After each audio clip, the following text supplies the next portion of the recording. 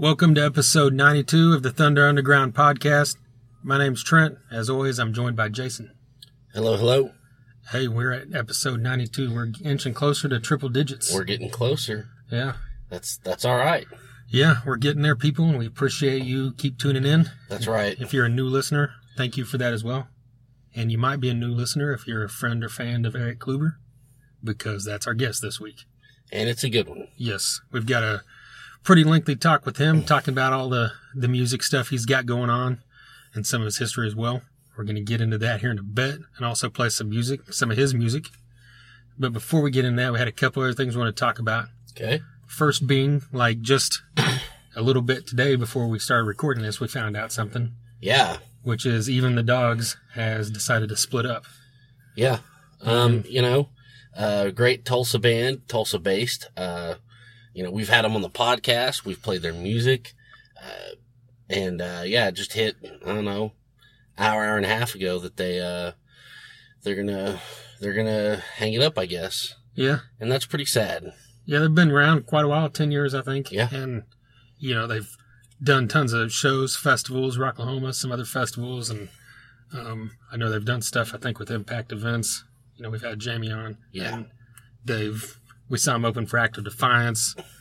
They're just such a great live band, so it's a shame. Because, there's a lot of great live bands, but there's something about this band that kind of set them apart from other ones that, we've talked about with a couple other bands like Severmind or something around here, where you feel like you're watching a big production. You feel like you're watching something that should be in an arena in Greece or something. Like it's that big of a deal. And, I don't say that just to blow smoke up someone's ass. I say that because That's right. I'm not going to say it if I don't believe it on here. Well, and it's kind of like you mentioned, we saw them open for Act of Defiance, and, they were cool enough to have us along with them as their special guests, that show. That's right. I was really impressed. I mean, and I said this on that episode, was you were just kind of resonating what you just said. You were really seeing something that was just more than an opening band. They had stage presence. They sounded great. They're talented. I mean, Eddie, the vocalist, makes it look so easy. I was really impressed, and sad to see him go, but these things happen, and, families and, living in different places and all this kind of stuff, it, takes precedence, and that's understandable. So, maybe we'll see one or more of these guys do something else in the future. Yeah. Yeah, they're in their thing where they're talking about breaking up. They said it was amicable. It's just like you said, as you get older, stuff happens. It gets harder to That's right. to keep this together if you're not active all the time. And yeah. So it's, of course, family and personal lives always take precedence. So good for them to making a decision that's probably best for all of them. And I think one of the big reasons why they're so good is that it's the same core of guys. There's been I know the drummers changed. There's been a couple changes throughout, but, they've had that same core, and their music's just so powerful. And, like you said, we played it twice. You can find lyric videos and stuff on YouTube. Yeah. And it's just, if you like Killswitch Engage and Soilwork, they're just kind of somewhere between there, and it's. Yeah. And if the production is just out of this world. Yeah. I mean, it's so fun to listen to. Yeah.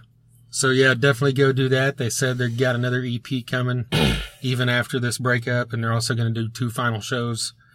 I don't know if I would assume in Oklahoma, since that's where they're based, but you never know. Yeah. So we'll obviously bring that up when it comes to happening. But in the meantime, what did happen this past week was Clutch. Yes. And Zakk Sabbath. Yeah, tell us about it. Well, first off, I'm just going to give you a little crap. Okay. I thought I wasn't going to, but then I changed my mind again because it's Zakk Sabbath. I know. I said if it was Clutch and just anyone else, I wouldn't have gave you crap because, we've seen them enough times and we'll see them more. Yeah. But who knows when the chances to see Zakk Sabbath will be there.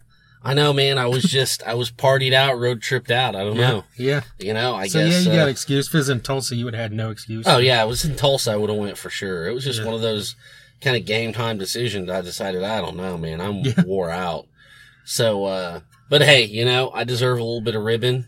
But anyways, just tell us how it was, especially Zakk Sabbath. Yeah. We had those two bands, and King also is opening this tour, but King was not there. Got there that night, and there was signs posted around that said, unfortunately, due to family reasons or something, they had to leave, and they missed that, and I think one or two other shows, and they're back on the tour now, so it's all good. So that was kind of a bummer, but, we'd seen him a while back. We're going to see him here again in a couple weeks in town, so it wasn't a big loss for me personally.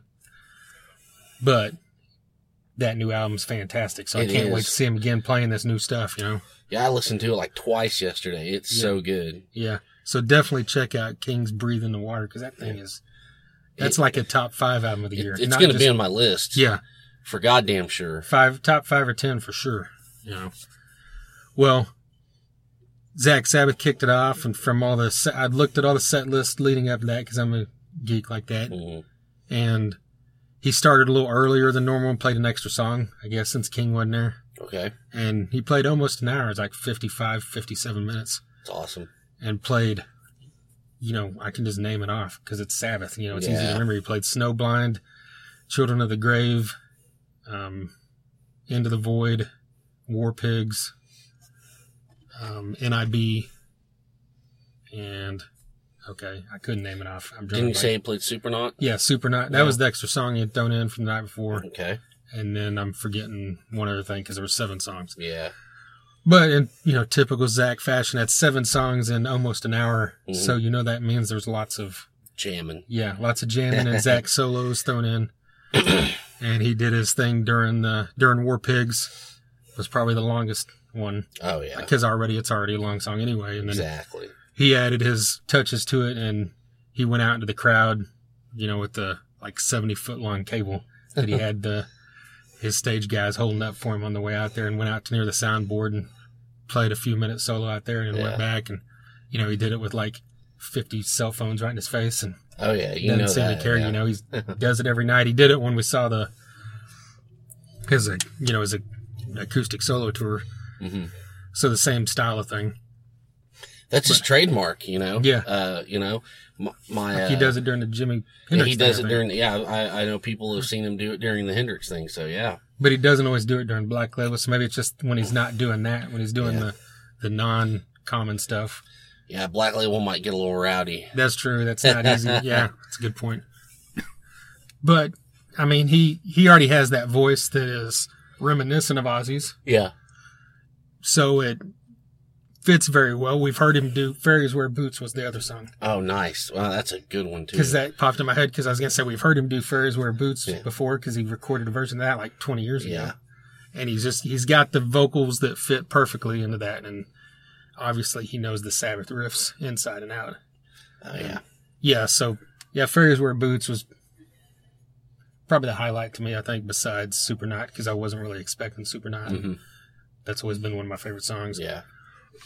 But really, that, Snowblind, and Children of the Grave are probably my top 5, so I got a good chunk of those, and then, that riff and Into the Void is vintage heavy metal. Yeah, it is. So you kind of get everything you need for heavy metal in less than an hour from Zakk Wylde and Blasco. So it was great. Yeah. Well, and I like what you said there. Zakk will just give you everything you need. Yeah. So, if you have the opportunity to see this, do it. He's playing a couple festivals as well. And mm-hmm. Prior to this tour, that's really all he had done was Zakk Sabbath. So I don't know if this is something he's going to do off and on now throughout the future, or if this is just a one-off thing because they got the tour with Clutch, or what. Yeah, we'll see. Yeah. How's Clutch? Well, Clutch is... I think anytime someone reviews Clutch or talks about Clutch, it should be the same thing. Just, here's the songs they played different from the night before. Yeah.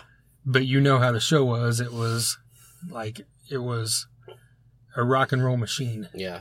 Yeah, it's always impeccable. Yeah, you think of AC/DC from the 70s, Yeah. It's just, if someone said, I don't know shit about rock and roll, I want to listen to something that defines rock and roll, what you listen to. I'd probably say Highway to Hell, and then I might say, go get a Clutch album. Yeah, exactly. Because, it's not rock, it's not metal, it's just right there between it all. Everybody loves it if they love, death metal, or if they love glam metal. People still love Clutch because they just fit that spot in the middle. Exactly. they span so many genres, just like you said. And it's like, I don't mean this in a bad way. I never would. There's nothing bad you could ever say about Clutch. But it's just, you know what you're going to get. If it's broke, don't fix it. Yeah. They fucking deliver. And, you know, live is where they thrive. I don't mean to rhyme right there, but I did. And, I mean, it's just, they're a thing unto their own. And like you said, they're a machine. And it's, it's kind of funny. It's, you know, it never varies, but you can never get enough of seeing them live ever. Yeah. You know what I mean? Yeah, which is cool because if you know what you're going to get, but you still want to go every time. Exactly. And you know they'll be in Tulsa. Yeah. You know that'll happen. Yeah. They've always been, you know, big about playing Tulsa and Oklahoma City, you know, because they always get good crowds, and there was a good crowd there that night. And, you know, there's a lot to be said about 4 guys playing together for 25 years as well. That's right. It's the same 4 original guys that started together in like 90 or whenever they started. Exactly. And, you know, I mean, you can't, like I said, you can't say enough about something like that because that just over time obviously builds that live chemistry, I guess is the word. And it's great to see how they've evolved. I mean, we saw them on one of their first tours, you know, when they were just babies. Yeah. And now we see them now, and it's just such a, you know, you feel invested, you feel part of it. It's just a great deal. And they're like, if you're haven't followed them a lot or know about their live shows, it's like every single one is different. Yes. You see 10 shows in a row, you're going to see 10 completely different shows. Yeah. You might see a core of like the new album always on that tour, but you're going to, the other 10 songs are going to be, you just never know. Yeah. Yeah. And, you know, in the same sense that like Metallica does that decent, Black Crowes, Pearl Jam. Yeah. It's just a cool thing when bands, you know, can just play anything at the drop of a hat. Yeah. And that's how it should be, really. Yeah. And I want to throw out a friend of mine that I knew through Tesla, talked a lot throughout the years. And I've seen him at some shows, you know, here and there over the years, was at this show, and he's from Alaska. Wow. And he's such a huge fan of Clutch that he flew in to Oklahoma City a week before and then drove to the shows leading up to that one, which were, I think it was Raleigh, North Carolina, Memphis, and Little Rock, and maybe one other one. Wow. You know, and then he stopped and saw like Eric Johnson, a couple other shows in between there as well. That's badass. Just made a trip out of it. Yeah, definitely. And he does that with bands he loves because most of them don't come to Alaska. Yeah. But anyway, he mentioned that one of the shows before that he had saw, they started playing, I can't remember the song, but they started playing a song they hadn't played in a while and played it for about 45 seconds or a minute. And then just one of them said cut, because it just wasn't going right. Yeah. So they said, well, let's just cut that, and it started playing something else. You know, and that's... Hey, that's live, man. Yeah, that's live, and that's cool that they're willing to just, hey, fuck it, let's throw this in. Yeah. Like, well, this isn't working, screw it, let's do something else. And people... Just throw it out there, yeah. You know, people won't care, because everybody at a Clutch show loves Clutch, you know? Yeah. Yeah, it doesn't matter what they do. Yeah. Well, I'm sure we'll see him again soon enough. And that's, I'm drawing a blank. Psychic Warfare. Yes. This album was on our list last year for best of, if you want to go check that out. The podcast from the end of 2015. That's just a great, all killer, no filler, straight through. That's how we like it. Yeah, and they played 6 or 7 of those songs. Yeah. Have we rambled enough about other stuff? We should talk about Erik Kluiber. Yes. Well, before we do that, let's play the song. Let's get into this song, yeah. Yeah. This song is called Iron Vessel, and it's by Ironaut. So check this out.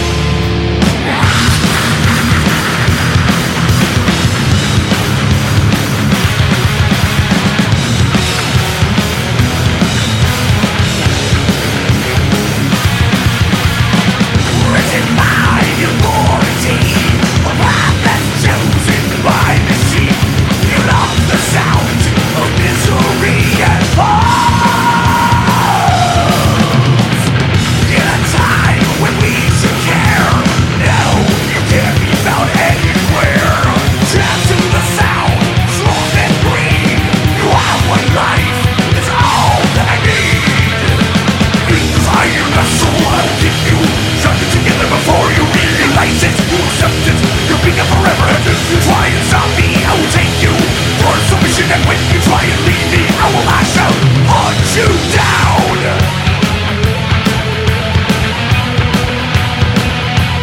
Hunt you down.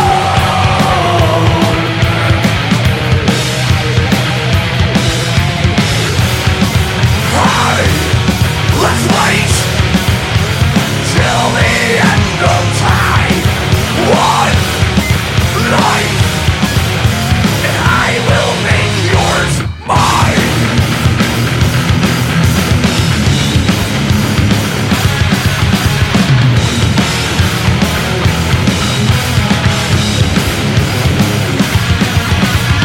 The trapdoor that you fall through is guided by the Lord's choose. You had so much and let it slip away. A blind lifetime and loss of trust from those you loved in hearts you crushed. You lay down and sleep to where's your tone. Before you know it, your mind was old. Inside your vessel, I will keep you trapped together before you realize it. You accept it, you'll become forever. You try and stop me, I will take you for submission, and when you try and leave me, I will lash out, hunt you down.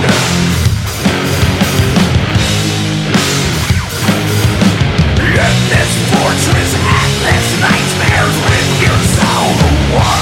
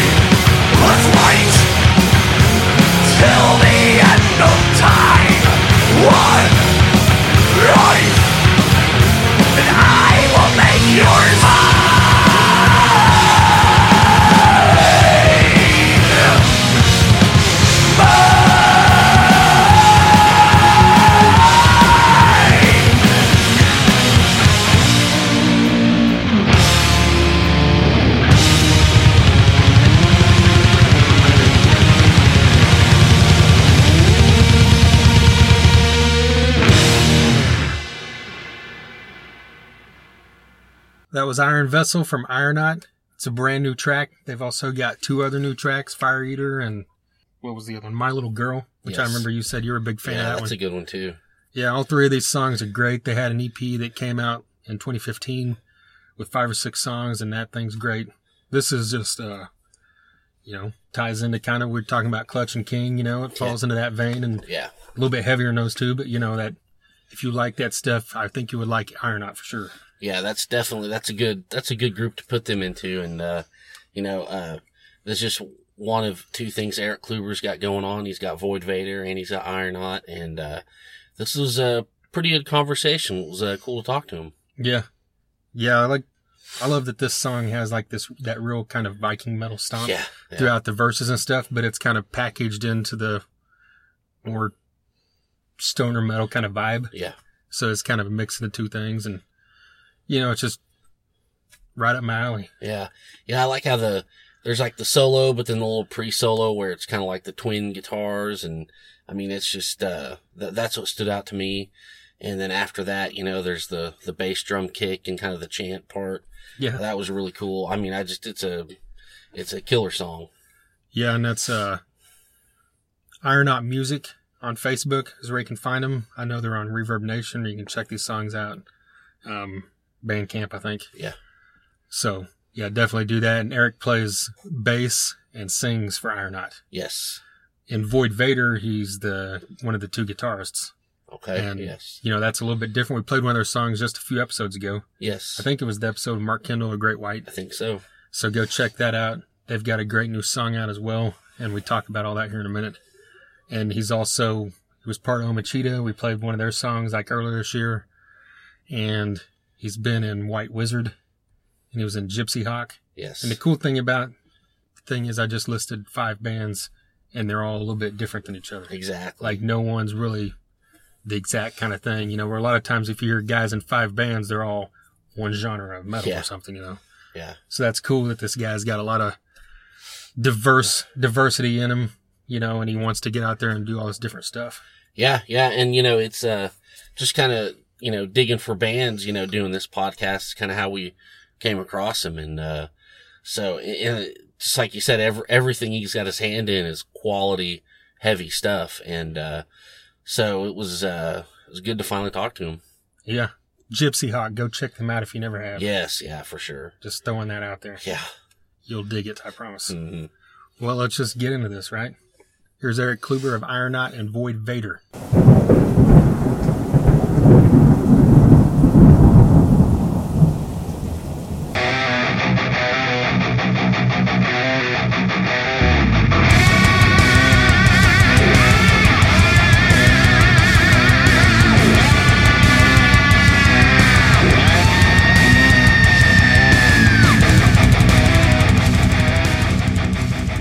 This Time Have Come singles out from Void Vator. Sounds great. Got the video out. So what are the plans here? Is there an EP coming shortly? There's definitely an EP. It's just about mixed. I mean, it is mixed and mastered, basically. There might be a few more tweaks. I think we're waiting on artwork. We're using an artist named Ryan Bartlett, and both Ironaut and Void Vator have used him for projects. So I think that's what we're waiting for, and we hope to have it out towards the end of the year, beginning of the new year. Okay. So it'll be a full 5-song EP, and that's our first step. We've already got 4 songs for the next EP. Right now we're just writing at our rehearsal studio up in North Hollywood. Cool. Well, any plans to tour with that and all that kind of good stuff? We'd love to. Yeah. Absolutely love to. I'd love to just get a show outside of Los Angeles. We'll see if anyone's interested. Meaning, yeah, I'd love to do it. I've done it before, booking DIY tours. We'd have to get a van together and book the shows and get the funding together. So I really hope that we do that. Yeah, both bands need to play. Personally, I think we'd keep it. It would not be a national tour. It would be West Coast. It would be maybe up and down the West Coast, or maybe to Texas and back would be the biggest things. I mean, I'd like to start small and do San Diego. Orange County's right around the corner. The Bay Area. Those are great places just to start. Cool. Well, talk about how the formation of Void Vator came about with meeting Lucas and German and putting this whole thing together. Yeah, the drummer's name is Herman, but spelt German. Oh, okay. Yeah, they're both from Uruguay, and that's the enunciation of it. Well, after Gypsyhawk broke up, I had to find new bands and new projects, and I was playing around, just finding new people to jam with. I met Pat and jammed with him a few times. That had yet to really even be off the ground. And so Gypsyhawk broke up in the summer, and I'd say by late November or early December, a friend of mine just called me up and said, "Hey, come out and jam. I know that I hear you can play guitar okay."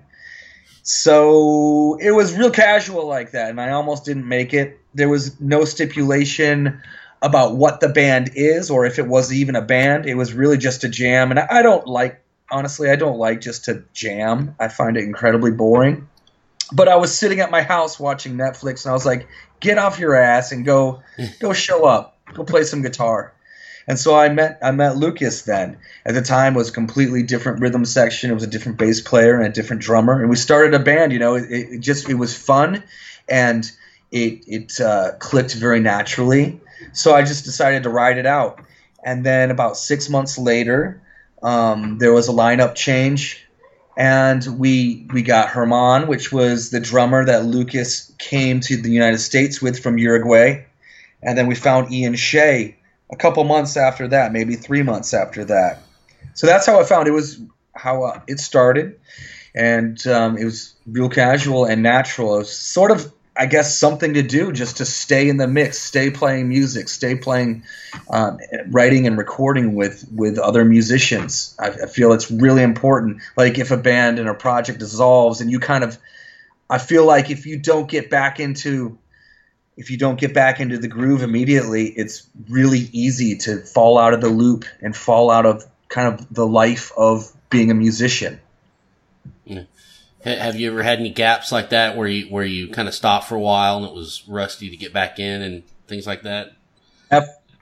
No, I never have. I've always been in a band since I was like 14, 15. My mom driving me to friends' houses just to jam, just to play Metallica and Iron Maiden songs and try to write one of our own. That was always the big goal of trying to figure out, how do they write these songs? I've never not been in a band or a project or jamming.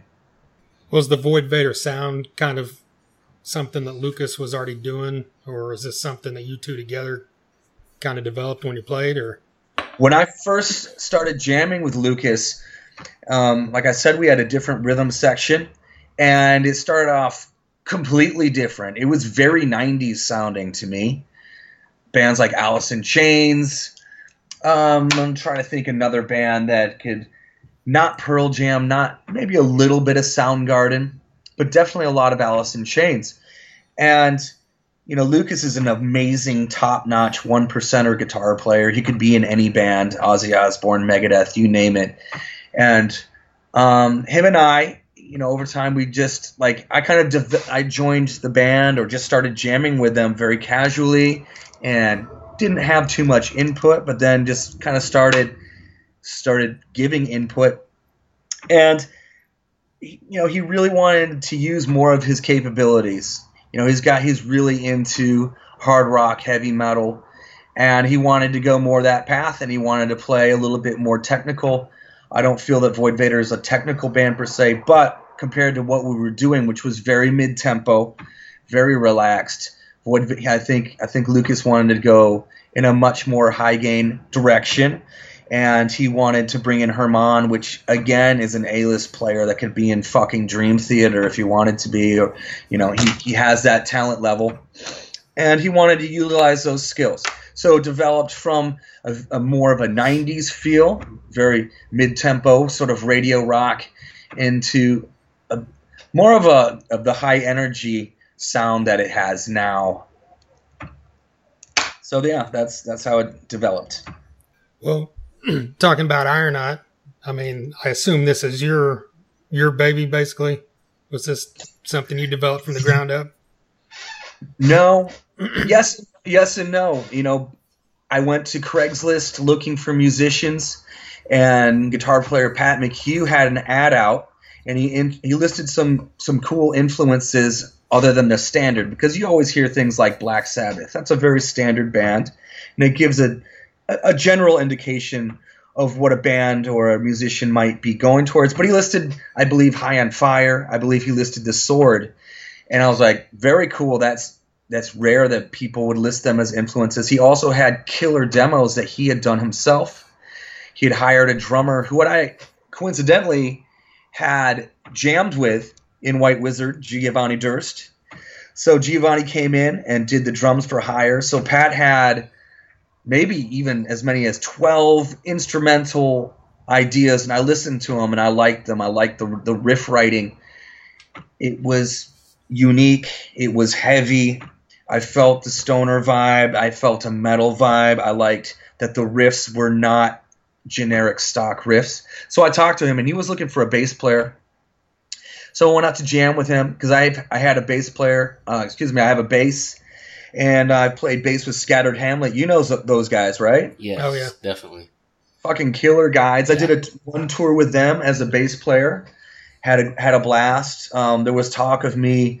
I almost I learned a bunch of Holy Grail songs because at one point they were looking to replace one of their bass players. There was like a slew of tours where it seemed like they replaced a bass player every tour.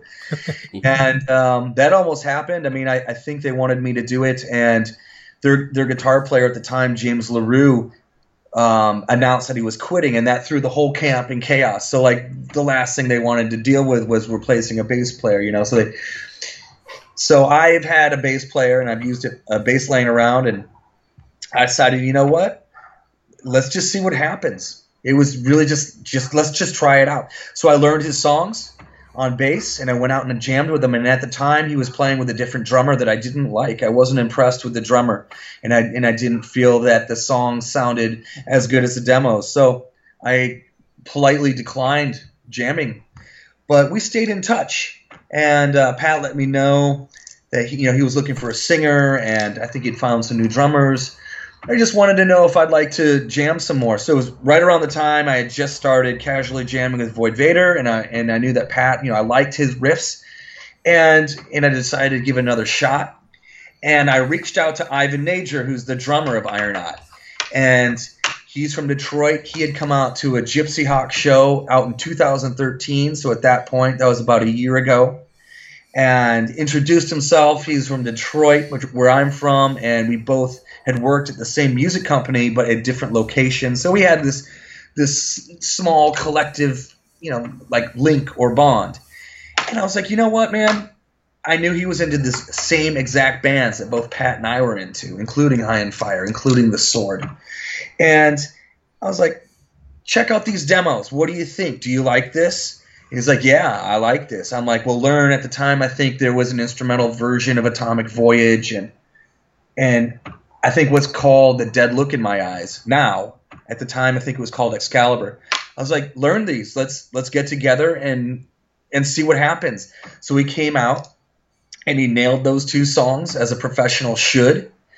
And we just started playing together, and Pat and I had been together maybe 2 or 3 times, and started solid foundation for what would become Acid Wash and Yellow King, and we started writing instrumentals, and that's how Ironaut came together. So I'd say Pat had the name Ironaut, so I'd say it was Pat's baby that we kind of got together, and he had been trying to make this band happen for like four years or so.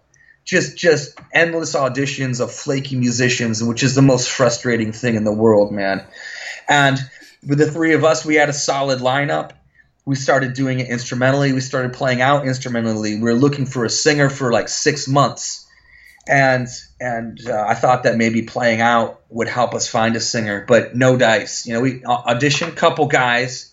There's a couple dudes that sort of had the Aussie voice, but they ended up being flaky. And I was like, you know what? I've done backup vocals for my last few bands.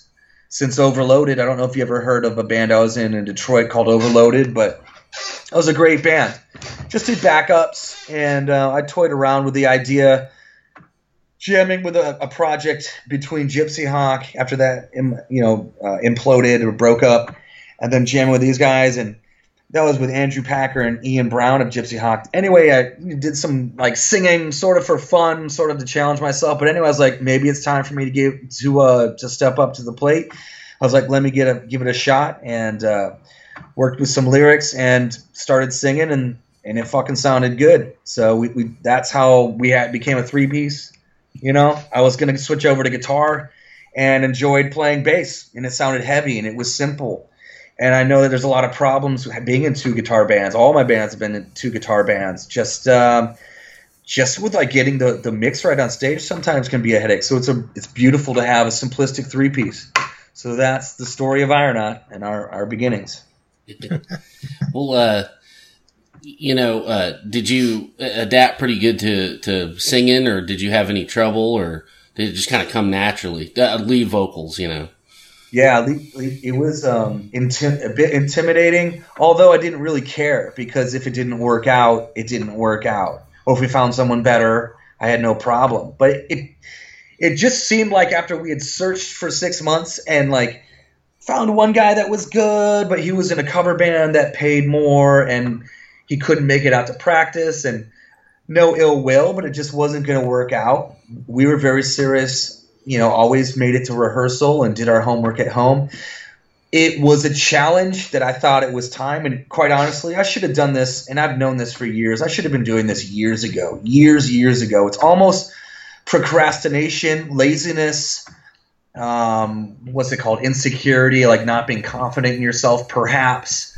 But I'd say laziness and procrastination more. I think every musician, I encourage them more than anything to do this, to sing, to sing. It's such a valuable skill, even if you're not good. I'm not good, and who cares? It sounds great. I mean, what I do for this band, I think works, and that's, maybe that's the metal gods coming in, and the timing was finally right. Like, I obviously could never sing for White Wizzard.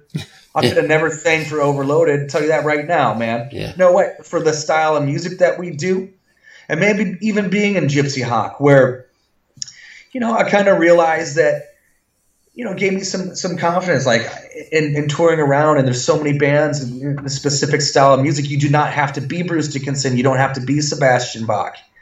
You can have a gruff voice and just have confidence behind it. And if you can just hit notes within 1 octave, man, then that's good enough. It really is. It really is. And I'm not trying to say that to belittle it. Like, you just kind of work with the tools you have. Fucking look at Sepultura. I mean, killer. Yeah, what a killer, amazing voice. I wouldn't want to hear Bruce Dickinson sing for that band. You know what I mean? Yeah. Yeah.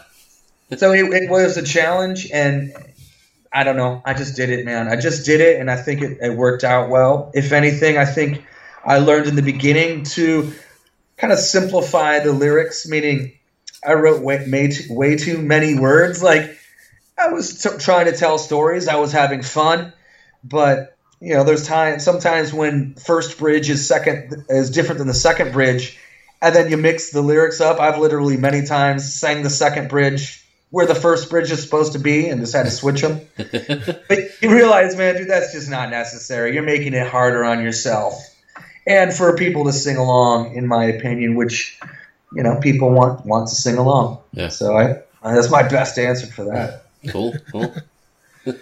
Well, we listened to these 3 new songs you sent over that you haven't released yet. They sound great. Are these coming out like on an EP, or? I'll tell you what, man. They're actually out now-ishness, meaning on our big cartel store, we're selling a bundle, which meaning it's a shirt and the new songs digitally, the debut EP on CD, stickers, and I think that's it. Maybe a guitar pick or something. But yeah, I think tomorrow I'm going to upload them to Bandcamp, and then we're going to get them on CD Baby. So the cool thing about CD Baby is it'll get it out to all the popular digital distribution sites, including iTunes. But it's out now. Okay. And I guess more officially tomorrow at Bandcamp. If anyone knows the site, great site. You go there and you help support bands you like by buying the music digitally. But as far as a physical release, no, we don't have the money to do so. And I think we have really good product. There's a number of options. We might choose to release it physically in the future on our own. I mean, it might mean a 7-inch single split with another band, or we could release it as a full album included with our EP. So we could do that on our own. What I'd like to do is I'm hoping to spark interest from a record label and have them come in and have them market it, have them push it, have them release it physically as they see fit. So it's, at this moment, is completely DIY, and that remains to be seen. But I feel like, you know what, the music's out, it's done, it sounds great. There's no need to keep this secret. Let's release it digitally. So if you guys get a chance to play it at any point in this conversation or this interview today, that'd be great. And then if anyone likes it, pick it up on Bandcamp, download it, support the band, please. Yeah, oh yeah, definitely, we'll play it. Thanks, guys. Yeah, these were produced by Paul Fig. Talk about how that came about and what that was like working with him. Are you guys familiar with a couple bands? Fireball Ministry, have you heard of them? Oh yeah, I love them. Great, yeah. Jim Rhoda is part of the story, and then the other dude is Eli. Are you familiar with a Holy Grail? Yes. Yep. Well, there you go. And Huntress. So Huntress, yeah, he's in Huntress, yeah. Yeah, he's pulling double duty. And last year, so we're talking 2015, and I got an email from a friend of mine, Pete, who plays in the band Harasser, and he somehow was sort of in charge of rounding up some local musicians to be a part of a music video for a guy named Nate Mandel, who plays bass in the Foo Fighters. And he was shooting a music video for one of his singles. And maybe it'll come to me. What the fuck is the name of it? Well, hopefully it'll come to me. If not, I'll let you guys know. Maybe you can put it in the liner notes. But anyway, and he's like, what are you doing on St. Patrick's Day? And I was like, if nothing, perhaps getting drunk. What's going on? He's like, I'm recruiting some dudes. You want to be an extra in this music video? It might have paid $100. And I was like, fuck yeah, man. And we're going to do this music video. It's a really mellow song.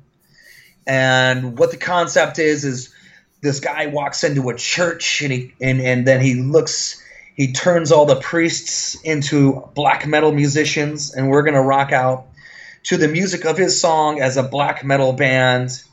And we're going to turn the nun into a hot satanic stripper, and she's going to pour blood on her face. And I'm like, this is great. Let's do this. So I can't think of a better way to spend St. Patrick's Day. So we go down, and it's at I guess I'll call it a soundstage warehouse in downtown Los Angeles. And they had, a little bit of catering, and there was a makeup girl. And come to find out, one of the other musicians is Eli Santana, and he played bass, and my friend Pete was a singer. I did guitar, and Pete's buddy played drums. So we were the band, and Nate Mandel was this, twisted, deformed goblin that came in and cursed the church. So that was pretty fucking cool, man. So the guy who produced it was Jim Rhoda.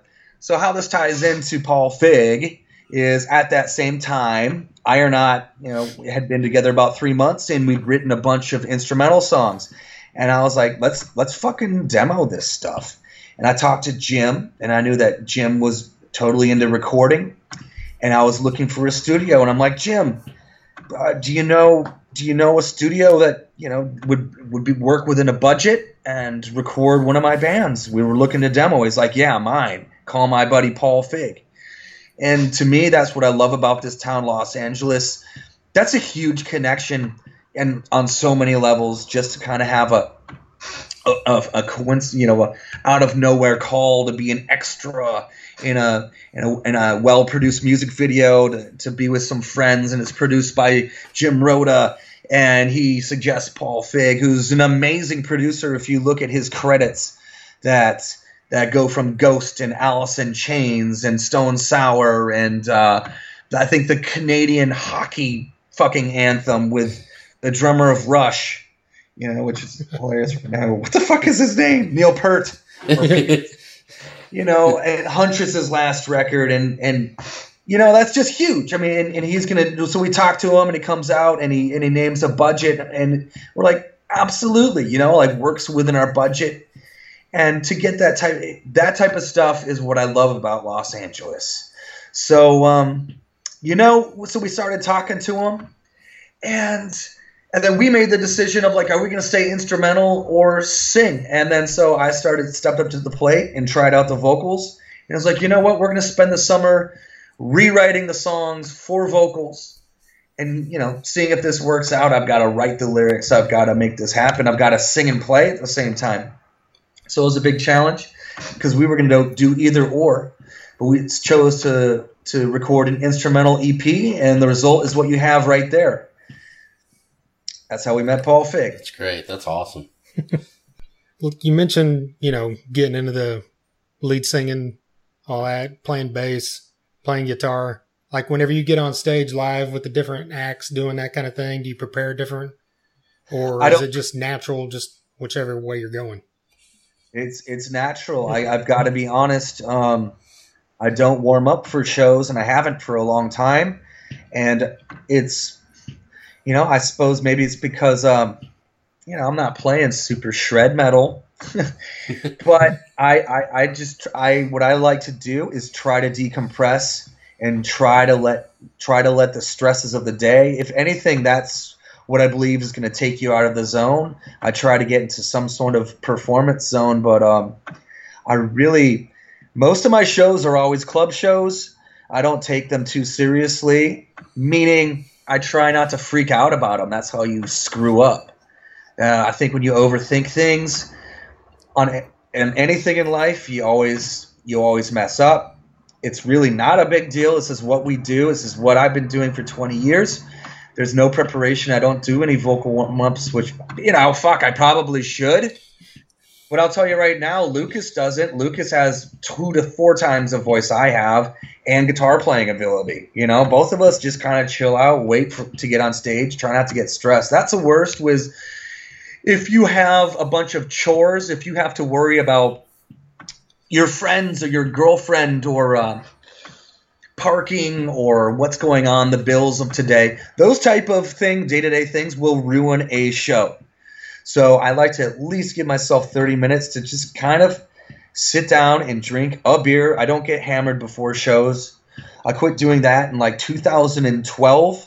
There's a long story about that. We can maybe get to it or not, but to answer your question, I don't get wasted before shows, but I definitely have a beer, and I prefer to have a drink, maybe even fucking 2. But that's about it. And get up there. So there's really no preparation. It is a different monster. It took me a while to get used to, obviously, just singing and playing at the same time. I've sort of done that on guitar, but never as a lead vocalist. But no preparation. Knock on wood, man. I hope I'm not jinxing myself here. I just get up there and do it. Whether I'm playing guitar, whether I'm playing bass and singing for Ironaut. Yeah. Are you still in Omicida? No. Okay. I mean, yes and no, meaning they released some songs. That's a real long distance band. Yeah, and it is. You got the enunciation right. Omicida. Yeah, absolutely. With Giovanni. He had started the band with Will Wallner, who used to be in White Wizzard with Giovanni, was like the original guitar player. And he moved to Berlin with his wife. I believe they're married, wife, girlfriend. And, Giovanni wanted to shoot the video. I filled in for the video, and then we recorded. He recorded 2 new songs, and I lent a solo for that. And he's living in Italy, and it's. I got to be honest. I mean, I haven't talked to him in a long time. So like my projects right now are Ironaut and Void Vator. Nice. And when you're writing, I mean, do you know, well, this is for Void Vator and this is for Ironaut, or do you just kind of let it happen, or do you purposely try to create for each one separately? I let them happen. Yeah. And they're definitely what I do love about it and how it's worked so far is each band is so different. Ironaut's tapping into that stoner doom metal, aggressive metal side of things, and Void Vator is much more of a of a high energy mainstream hard rock band. And the writing processes, they're completely different. Sometimes I'll have ideas that I know will be appropriate for one or the other. And in Void Vator, Lucas comes up with the beginnings of the songs, the main foundation. And then we run with it and we rehearse it live. And then I might add a part, we rearrange them, etc. And Ironaut, a lot of times I'll come in with a riff. A lot of times Pat has a million riffs. So it'll start with one of our ideas and grow organically from there. So a lot of the writing for both projects happens, or my contributions to them, which is much more to Ironaut, are happen in the studio. I mean, the things I do homework on, I have demoed, like there was a recent Ironaut song that I demoed like 80% of it at home. And that was an idea that I actually wrote maybe 2 years ago. That I was like, dude, that would be perfect for Ironaut. Let's try it in Ironaut's tuning. Let's present it to the guys. And they're like, fuck yeah. But most of the writing is organic in the studio. So with Void Vator, having Lucas come in with a significant portion of it written, or like at least a couple riffs. Yeah. Hope that answers that. Oh yeah, and you find a way to manage these pretty equally to where they both get the same quality and attention. You don't have a hard time doing that. My only hard time is having rehearsals every night of the week does get old. Yeah. Both bands practice at least 2 nights a week, sometimes more, but 2 nights a week consistently, gigs on top of that, homework at home on top of that, meaning if I have to write a guitar solo, if I have to write lyrics, if booking Facebook, social media things. That's the struggle. It is overwhelming, but I think it's worth it. I would have dropped one of the bands if I didn't. If one of the bands sucked, I would have just let them go. But both of them are almost in an equal position in that both of them are working with top-notch producers. Ironaut with Paul Fig, Void Vator with Ulrich Wild. Yeah. Both bands practice 2 nights a week, and both bands gig, and both bands record. So I'm balancing them so far so good. Cool. Well, I also saw that you do guitar lessons. Do you do those in person, or is that all like this kind of thing over Skype or something? Or I mean, I've done Skype, and I'll do it if anybody really wants to do it. I don't think it's a really good interaction. Guitar lessons, the reason you pay money for guitar lessons is the one-on-one interaction that I don't think can be replicated over the internet. And it's like, maybe I should shut up about that and just accept the cheap money. But I teach out of Guitar Center Studio in Woodland Hills. Okay. And then I teach privately, completely separate out of my own apartment. I live in Hollywood, and it's about an hour apart. Oh, wow. It's an hour drive for me to Woodland Hills, so it's completely different. And I do guitar lessons. I have a YouTube channel that I'd love people to check it out. I think there's some great content on it. I do a mixture of things. I do guitar solo lessons where I'll perform the lesson and I'll break it down. So if anyone truly wants to learn them, I think they're a great explanation of what's going on. And I've changed. There's some old lessons from when I was still in White Wizzard, and there's some newer lessons. So it's kind of neat to see the different attack and angle on them and the different equipment I've used. And I also just do scale exercises, which I think are really beneficial for beginner or intermediate guitar players that want to learn scales, just like a boot camp, just just something to play along with and drill this in your head. But that's my main source of revenue, absolutely. So youtube.com/Erik Lessons, and I teach out of my apartment. That's the best deal for anyone, but you just kind of have to be around the area. Yeah.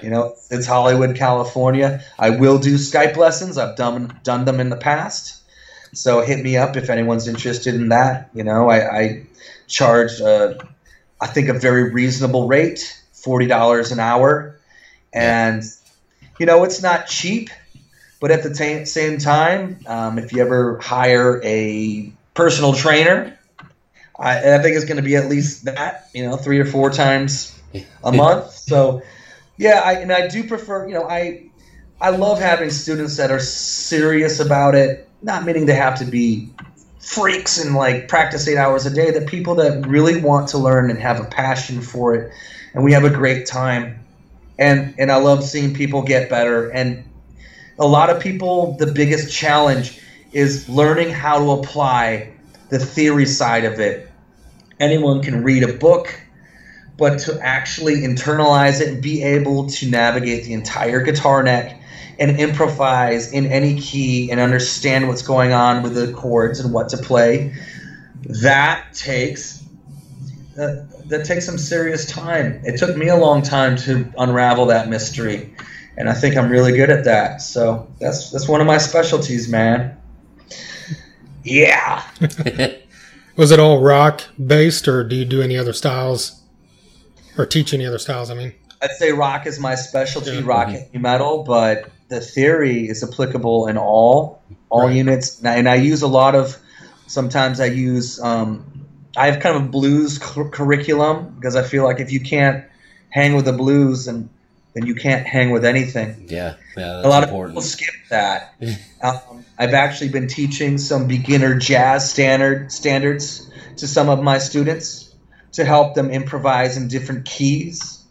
And so that's been a part of my curriculum as well. I'm pretty well-rounded, man. I went to the Atlanta Institute of Music. I took jazz and classical theory and performance at the Wayne State University in Detroit. So I do specialize in rock and metal with the delivery, but probably teach quite a bit more theory than most rock metal guys, because I feel like most rock metal guys, I guess, would concentrate perhaps on licks and speed, which is great, but I really like to get into the theory and being able to understand your instrument 100%. Yeah.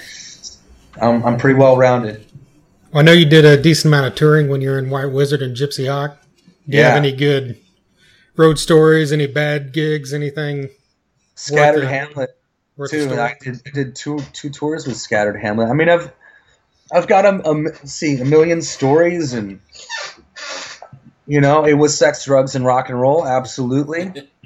I lived that lifestyle 100%, and I was hammered probably 90% of those nights. Probably me and my buddies, you know, drinking buddies in the bands I was with and the bands we toured with. We had a lot of great times, man. And I don't really want to get into any Nikki Sixx stories like that. I really don't. I mean, it's kind of cliche and passe, and if you weren't there, it's hard to like really appreciate, or it, you know, I'd have to like write it down to present it right. It was sex, drugs, and rock and roll. Just it's all the cliches everyone's read, and I did live it with all the bands I was with. You know, I mean, and I still party. I still fucking party. You know, I've got a serious girlfriend, so that side of shit is in my past. Nice, gotcha. You know what I mean? Yes, this is kind of weird talking or bragging or reminiscing. There's some really cool shit that, you know, I guess like, you know, guy talk and whatnot, but I don't really feel comfortable talking about that stuff. You know, but touring was great. I loved it. I miss it so much, and I want to get back into it. That's why I like the biggest reason why I moved to Los Angeles was to be in a touring band. I was in a band called Overloaded, and that band was great, and we climbed to the top of our scene in Detroit, but that band would not tour. And it got old, and everyone got really frustrated because that band in the Midwest is actually a beautiful place. You have so many amazing cities within 2 to 5 hours of you. And I just wanted to be in a real touring band. And that's one of the main reasons why I auditioned for White Wizzard because I loved the music and they were serious and they were touring. And same thing with Gypsyhawk. And I'm so proud and like appreciative of that opportunity. I did 2 national tours with Scattered Hamlet, and you bet your ass I want to do the same thing with both Void Vator and Ironaut. And like right now, it's just not a reality. It's not a reality. I'm trying to get out there, and I want to get there again. And it's a lot of work. The work has to be done ourselves. At this point, we've built ourselves up to like the recording and getting material out there and trying to establish ourselves on a local level. And both bands definitely need to get the fuck out and play regionally, not just Los Angeles. And we all know that. But it's easier said than done. I want more than anything to get back there again. Yeah, those are the greatest times in my life, being on the road, and it changes your perspective on life because you just forget about the day-to-day. All you have to worry about is getting to the next town, unloading your gear, setting up, performing, kicking ass, loading your gear back, and partying. I mean, what fucking better life is there? Yeah. You know, that was life every night. Every night. And the only reason we didn't party maybe one night is because like we were really hungover and sick, and we just needed a day off just to recuperate. I mean, we've all been there where you just can't like even think of drinking. You know, it's like, man, I gotta. But I'd say 95% of the nights we fucking went as hard as we could, man.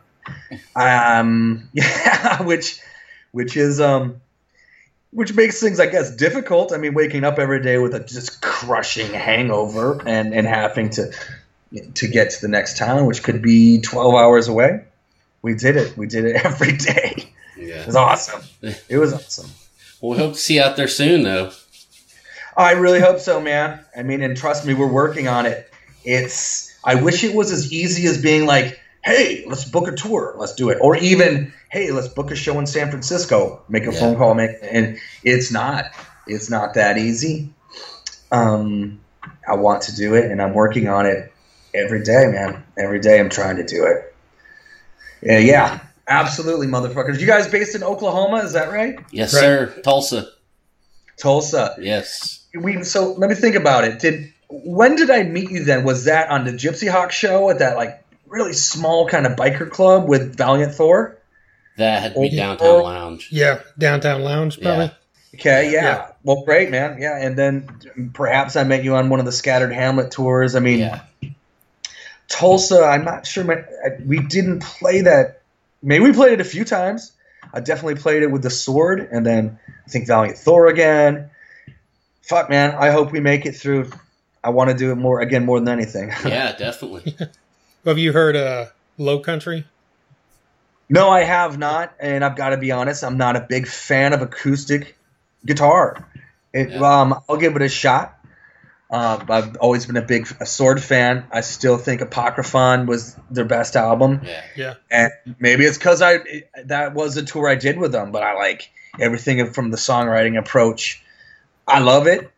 And then High Country was cool, like quite a bit more mellow. And then I'm sure I'll check out Low Country, but I'm just being honest. I'm not into acoustic stuff, man. Like, Book of Shadows, Zakk Wylde stuff. I mean, I think I listened to it back in the day, but I like fucking heavy metal and rock and roll, dude. Oh, yeah. Hell yeah. It translates well. It's cool to hear the songs that way, but, High Country is cooler just because that's what you think of with the Sword, Yeah, man.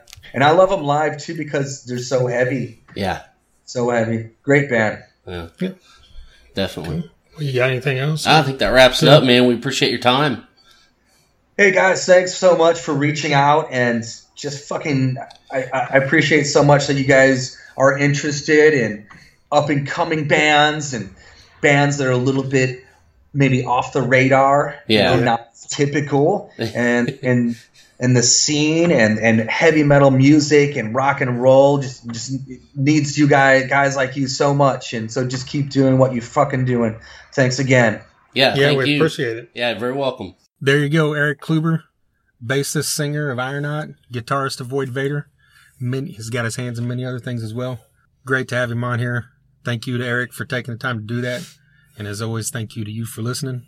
If this is your first time listening, go back and check out all our other stuff. Definitely. Yeah, we talked about the Sword in there. He's a big fan just like us. We had on one of the guitarists from The Sword, Kyle Shutt, way early on in our time here. That's right. We've had on Wino from The Obsessed. We've had on Kirk Winstein from Crowbar and Down. Yeah. So if you dig Erik Kluiber, I think you'd dig those kind of guys. Definitely. We've also had on everyone from bands like Drowning Pool and Soil and Nonpoint, Act of Defiance, Megadeth, Yeah. Great White, as we mentioned earlier, because we played Void Vator on that episode. Yeah. Let's go back and check out Time Has Come. Trickster. We had Mark Torian from Bullet Boys. Delacoma, Miss May I. Joey Allen from Warrant. Yes. And like we were talking about Even the Dogs earlier, we've had Eddie Green on. That was episode 53. Yeah, go look that one up. Yep. Some other great stuff from our area. Besides Even the Dogs, we've had on guys from Screamer Red Mutiny and Driver, Blackwater Rebellion, Machine in the Mountain. Severmind. Yeah. Severmind. Rocket Science. Yep. All kinds of stuff. And we've got a lot of stuff coming too. That's right. Yeah. Actually, the next episode, I believe, will be two of the members of Guns Four Roses. Okay. Which is obviously a Guns N' Roses tribute band. Yeah. And we had on the guy that does Duff and the guy that does Slash. Yeah. And we saw them live. They do an excellent job. They did a real good job, and it's really cool that's something different for us, to get that kind of angle, that kind of take. So this is a good one coming up. Yeah, because we talk about how they got into it and what goes on with it. And then, of course, me being a Guns N' Roses fanboy, doing some Guns N' Roses questions, because obviously they're fans. Oh, yeah, they have to be. That's what they do. Oh, yeah. And, they're not just, I mentioned this last episode, they're not a run-of-the-mill tribute band. They just played Columbia this past weekend. Yeah. So they're out there playing the world, and they're based out of Dallas. So yeah, they're doing it right. Yeah. So be on the lookout for that. All this stuff is at soundcloud.com/Thunder-Underground. We're on, our website is thethunderunderground.com. We've got reviews of some independent stuff. I believe there's Even the Dogs we talked about earlier up there. Yeah. If you dig back, we've got some reviews on some other stuff like Blackstone Cherry and some other national acts. And then we've got a bunch of things we call Lost Classics. We haven't brought that up in a while. I know. Go check those out. Yeah, it's on Instagram, # Lost Classic. Yeah, I need to do another one of those. Yeah. Maybe in this coming week. Get on our Instagram. It's at The Thunder Underground. We've got Instagram. Hey, you can look through it in like 30 seconds. So yeah, exactly. I'm not asking you to do something hard, people. Just dig through it or type in # Lost Classic. Most of it will be us. There'll be some other people in there as well, but whatever. Yeah, those other people are just trying to piggyback on our fucking shit. Yeah. And while you're on Instagram, # Metal Chick Saturday. That's a hashtag that I think you invented it. I did? I can't remember. I posted some chick like a year ago, and you hashtagged it, and that's our thing now. I'll take credit for it. So dig through that. I think you'll like what you see. Even though you didn't fucking do one this past weekend. I forgot. That's okay. That's all right. So thethunderunderground@gmail.com. Send us your submissions for Metal Chick Saturday. Right? Yes. And also, if you have a band, want us to hear your music, or know about you, whatever, send it there as well. If you have someone to suggest to us, same thing. We've also got t-shirts for sale, koozies for sale. That's right. Hit us up there. We're on Facebook at The Thunder Underground, Instagram, YouTube. We've got some reaction videos to the 2 new Metallica singles. We've also got some more stuff on YouTube coming as well that's separate from the SoundCloud stuff. So that's right. Subscribe to us there at The Thunder Underground. Check all that out as well. They're not as lengthy as these podcasts. They're like 10 to 20 minutes. So throw that in between your time listening to this and the Nerdist. All right. You got anything else you want to say before I quit rambling about the Nerdist? No, I think we're good. We're good. I have no more to add. All right. We had a good episode. Yeah, it was. Thanks again to Erik Kluiber. Check out Ironaut and Void Vator. And until next time. Thunder Underground, y'all.